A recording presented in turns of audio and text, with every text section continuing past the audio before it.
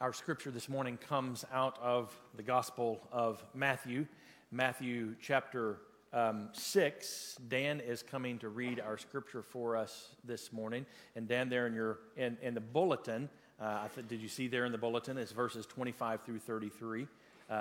Okay, all right. Here on our screen, it just says verse 33, but it's going to be 25 through 33. It's found there in the Pew Bible there in front of you. You can find that very quickly on page 685 if you would like to follow along. And as always, you're invited and encouraged to follow along. Matthew chapter 6, verses 25 through 33. Therefore I tell you, do not worry about your life, what you will eat or drink, or about your body, what you will wear. Is not life more than food, and the body more than clothes? Look at the birds of the air. They do not sow or reap or store away in barns, and yet your heavenly Father feeds them. Are you not much more valuable than they? Can any one of you, by worrying, add a single hour to your life? And do you worry about your clothes? See how the flowers of the field grow. They do not labor or spin. Yet I tell you that not even Solomon in all of his splendor was dressed like one of these. If that is how God clothes the grass of the field, which is here today and tomorrow is thrown into the fire, will he not much more clothe you, you of little faith? So do not worry, saying, what shall we eat, or what shall we drink, or what shall we wear? For the pagans run after all these things, and your heavenly Father knows that you need them. But seek first his kingdom and his righteousness, and all of these things will be given to you as well. This is the word of God for the people of God. Be to God. Let us pray. Mighty God, thank you for this, your word, and pour out your Spirit upon this, your word, this word of life, that we might be people of life and grace and love. Now, God, hide me behind the shadow of the cross, that your message of love and grace might shine through for the redemption of the world. Through Christ our Lord, we pray. Amen. We called our pastors preacher when I was growing up. Not by their first name at all. We didn't call them Pastor Jim or Pastor Jesse. We called them preacher. That's what we called them. Now, there were a number of reasons that we probably did that. One was that over the first 18 years of my life in that church, we had 7 different preachers. We hardly had enough time to learn their names, and so we just called them all preacher. And also, I suspect, looking back on it, I suspect that it was a little, certainly there were a number of folks that used that as a term of endearment and also a term of respect. But again, we didn't call them pastor or reverend, we called them preacher. That felt a little bit different than what I've experienced over the years as being a pastor myself. But there was also, I suspect that there may have been a little bit of undercurrent to that as well from some of the leaders in our church. We didn't bother learning your name, preacher. And guess what? We'll be here a lot longer than you are. And so guess who's running this church? Preacher. Well, I have not really, certainly growing up, I had not ever thought about the impact of us calling our pastor preacher and not by his or her first name. You see, as a pastor, over the last almost 21 years of being a pastor, I have struggled with my identity with who I am, because my identity for many people that I know, in fact, in Oklahoma City, you all are probably 98% of the people that I know here in our community. And so 98% of the people that I hang around with, my identity is tied to what I do. And sometimes that is so very confusing for me, especially when I first started out in ministry. I remember when I first started out in ministry, we had 2 young children at home, and I remember one time that it was not long. We were having to get ready to go to church, and one of our children needed their diapers changed, and I changed their diaper, and I looked up at my wife and I said, I bet Billy Graham never had to change a diaper. And her response was, but honey, you're not Billy Graham.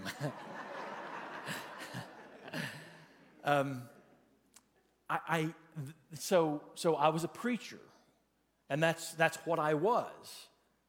But then I was also a dad, and I was a husband, and I was a son, and I was also a friend. But all of my identity was wrapped up in being a preacher. And so that's who I thought of myself, especially in those early days. I thought of myself as preacher. And so when I would go home and see my family, my birth family, my siblings and my parents, they didn't treat me like preacher. They treated me like a young brother and the youngest son of theirs. And so it was all very, very confusing. And I know that I'm not the only one that struggles with that struggles with being defined by what I do and my job. I know I'm not the only one that struggles with that.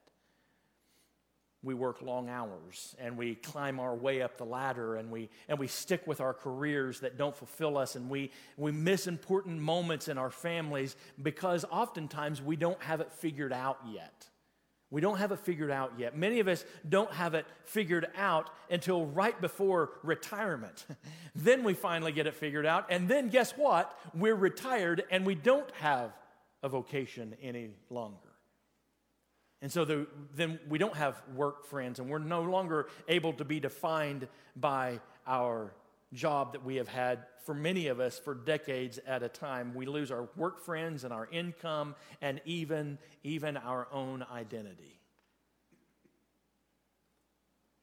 So for those of you who are still working, I think there are some words from our scripture today. For those of you who are retired, I think there are some words for you today. And for those who are young adults or teenagers, youth, and even children, and you're thinking about what in the world do I want to do when I grow up? What do I want to do? What kind of career do I want to have? Well, I think that there are some words for you as well. And I think for all of these reasons, I think that's why we need to get this vocation life figured out.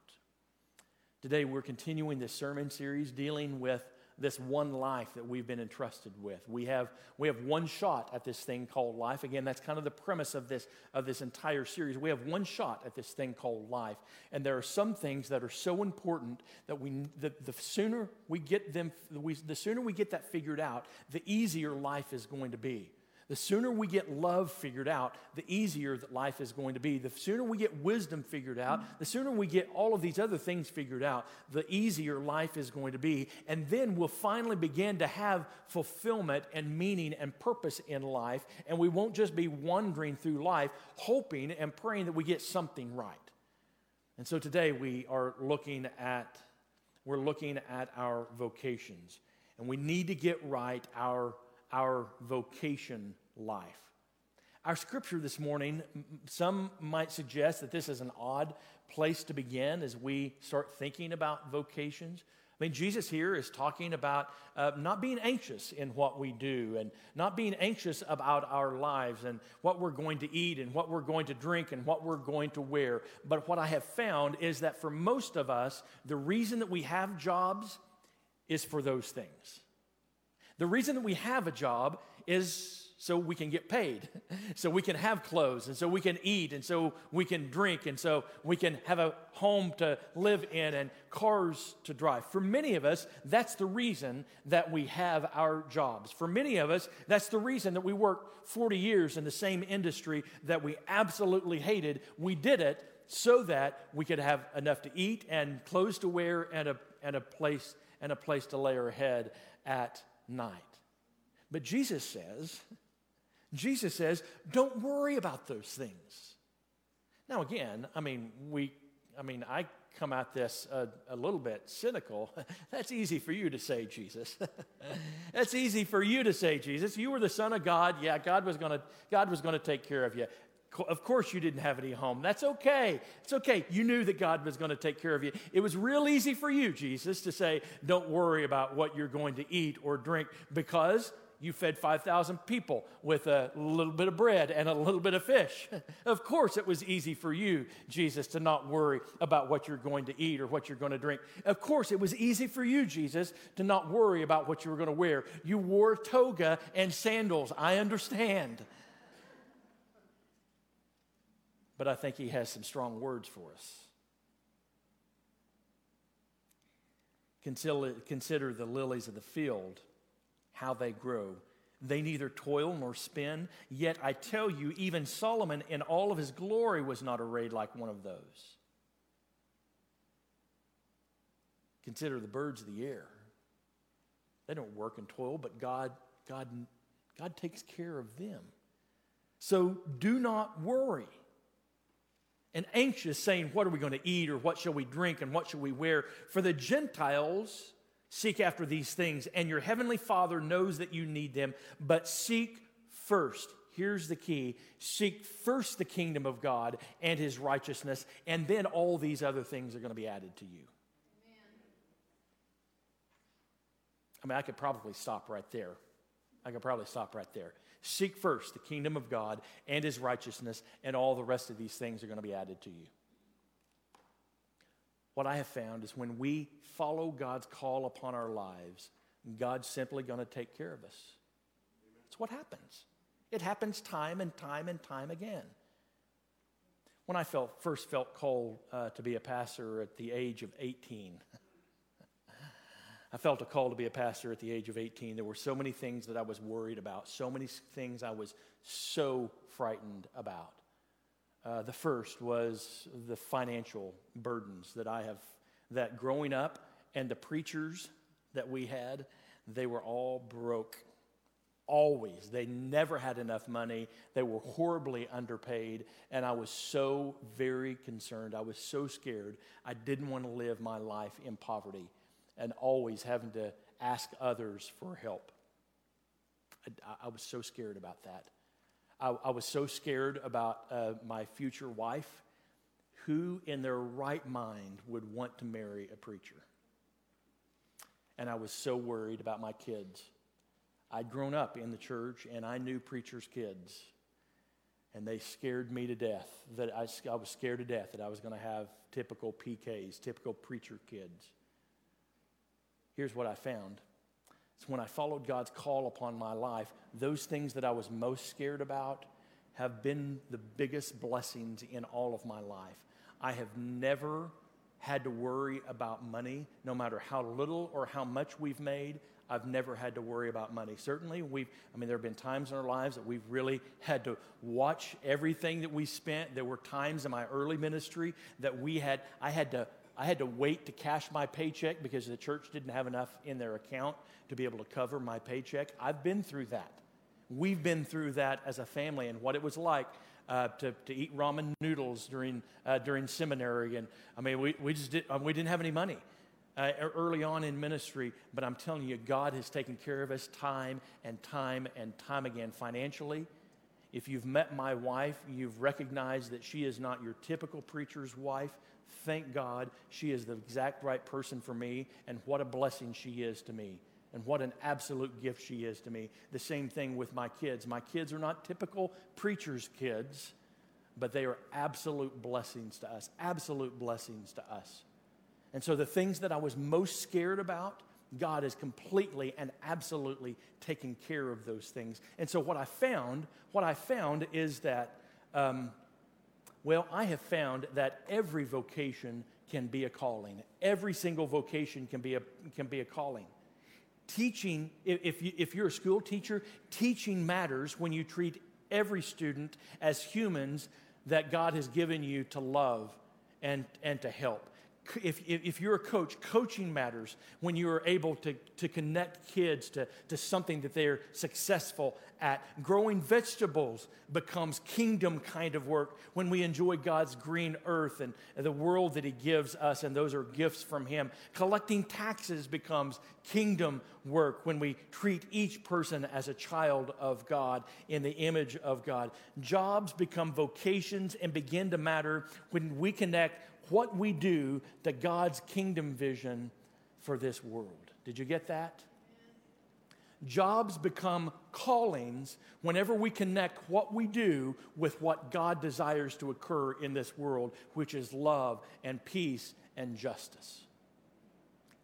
Every job is a calling, I believe, and can be a calling. So no matter what you do, no matter where you work, I believe that can be a calling of God upon your life. That can be a calling of God on your life. So every vocation could be a calling. The second thing that I would tell you is that it's not about the money completely. It's not about the money completely. 20% of American households have a six-figure income for that household. 20%. But only 7% of individuals have an income of six figures or more. Now, I'm especially speaking to young adults here. Many young adults expect that they will come out making at least $80,000 or $90,000, and within a few years will be earning a six-figure salary. Know that only 7% of Americans have a six-figure salary. It's not about the money. It is not about the money. Young adults, hear me. Hear me when I say that. It absolutely is not about the money. I've heard this from so many people that are retired or nearing retirement. I've heard that from so many people who have been in the workforce for 20 years or so. It is not about the money. Don't go striving after jobs that have the highest earnings, the highest incomes, but it's going to destroy your soul in the process. I've come across people who experienced jobs and vocations like that. They made a lot of money, but their souls were absolutely destroyed. Their families were absolutely destroyed because they had to work so hard to climb the ladder, because they had to work so hard to earn that income, that high income that they were experiencing. It's not about the money completely. And the reason I say completely is that I believe that God gives some people the ability to make a lot of money. And I'll tell you, I thank God for rich people. I thank God for rich people, because I have found some very wealthy people in the churches that I've pastored who have been extremely generous in the life of the church. And the church has been able to do its ministry. And I believe that God has been able to do His will through the life of the church because of people who worked hard but loved Jesus as well, and gave generously into the life of the church. And so I believe that God does use our income that we receive. God certainly does use that income that we receive. However, Jesus' call included a radical detachment from possessions. You see, that's where I think the dividing line here is. Jesus' call was for a radical detachment of possessions. Don't worry about what you're going to eat or what you're going to drink or what you're going to wear or the kind of house that you have or the kind of car that you drive or the amount of income that you have. Don't worry about those things. You see, when we are able to separate ourselves and recognize that not only are we different than the vocations we have, we're also different from our possessions as well. When we begin to understand that God has called us to have a rabid detachment from those possessions, then we'll be able to use those possessions for the glory of God.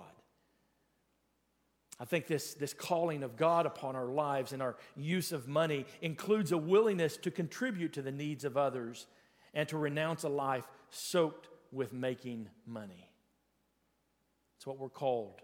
We're called to be released and to renounce a life that is absolutely soaked with money. So what are some things that I would encourage as you are beginning to look at a call upon your life? I'll tell you, I've over the last number of years of being a pastor, I've had lots of people who have been around the church for a long time.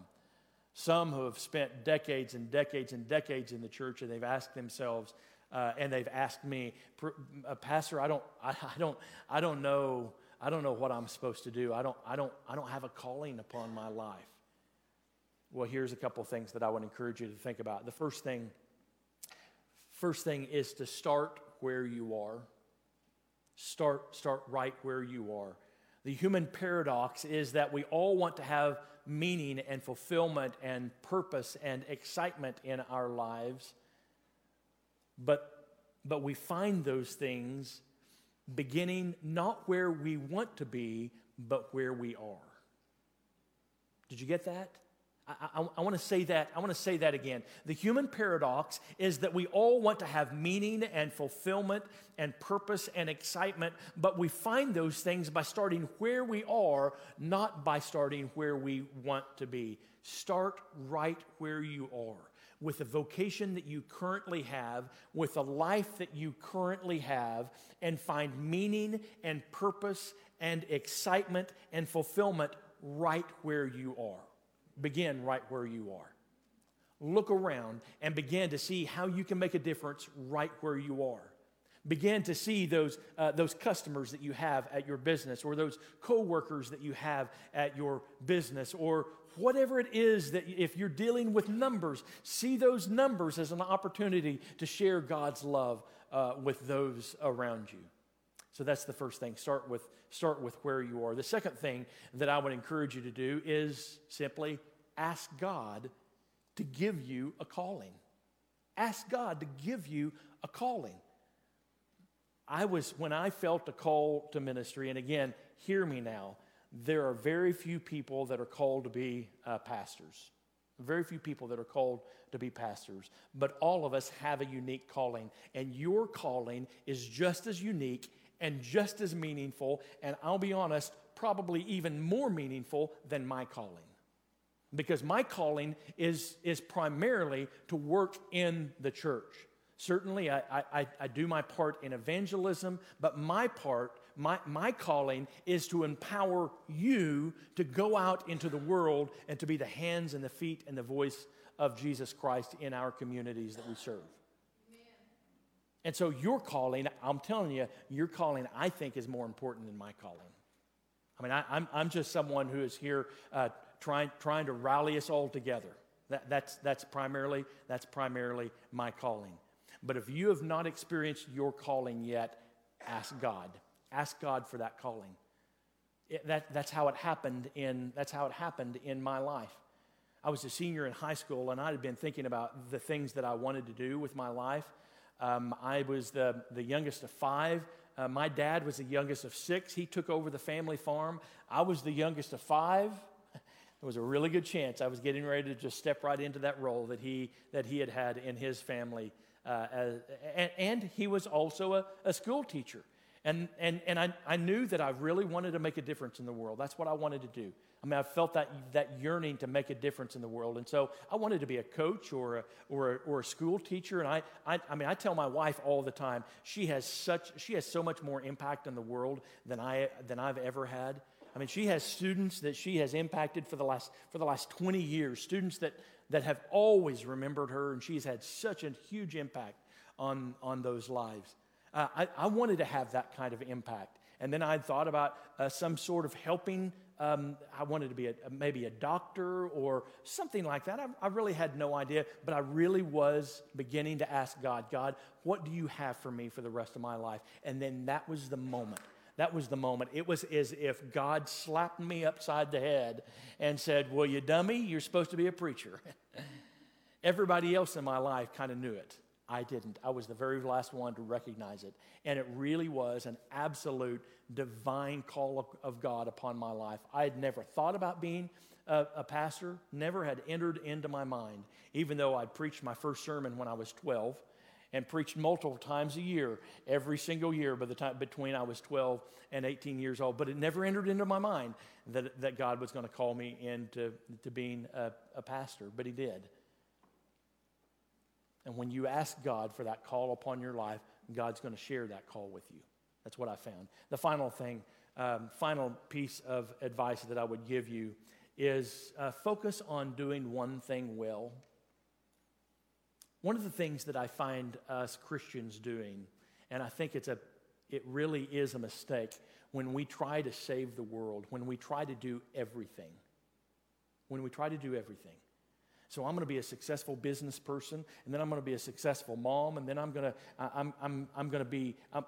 serve not on one committee of the church, but 4 committees on the church, and I'm going to be a part of a Bible study, and I'm going to be a part of a Sunday school class, and I'm going to teach another Bible study on the side, and then I'm going to volunteer with band competitions, and I'm going to do this, and I'm going to do that, and all kinds of things, and we spread ourselves so thin as Christians because we want to do it all. We want to save the world. Let me tell you, the world is fine. It already has a Savior. And there are times that we need to say no. There are times that we need to say no. Now, obviously not when the preacher calls you and asks you to do something, but there are times that we need to say no. There are times that we need to say no, and we need to. I think that we first need to focus on one thing and do it well. I think God has a call upon your life. I do. In fact, it's more than I just think God has a call upon your life. I know that God has a call upon your life. And if the kingdom of God is about justice and love and peace and wisdom and moral commitment, then you are asked by God, you are commanded by God to speak life and justice and love and peace and wisdom and moral goodness wherever you are and whatever you do. You see, the kingdom is about love. It's about justice and peace. And if we're going to be the kind of people that are following God, if we're going to get this thing called our vocational life figured out, we've got to simply go out and bring this peace and this justice and this love into the world wherever we are and whatever we're doing. And so simply hear these words today. May you hear the voice of God in your life. May you experience the call of God today. And when you do, and when you follow God, all these other things are going to take care of themselves. All these other things are going to be added to you. In the name of the Father, and of the Son, and of the Holy Spirit. Amen. Would you bow with me? God, we thank you that you've called us to have a vocational life. You've called us to recognize that we are different and we are so much more than the jobs that you have entrusted to us and given us. In fact, we are your children. Beyond anything else, we are your children. We're not defined by being an attorney.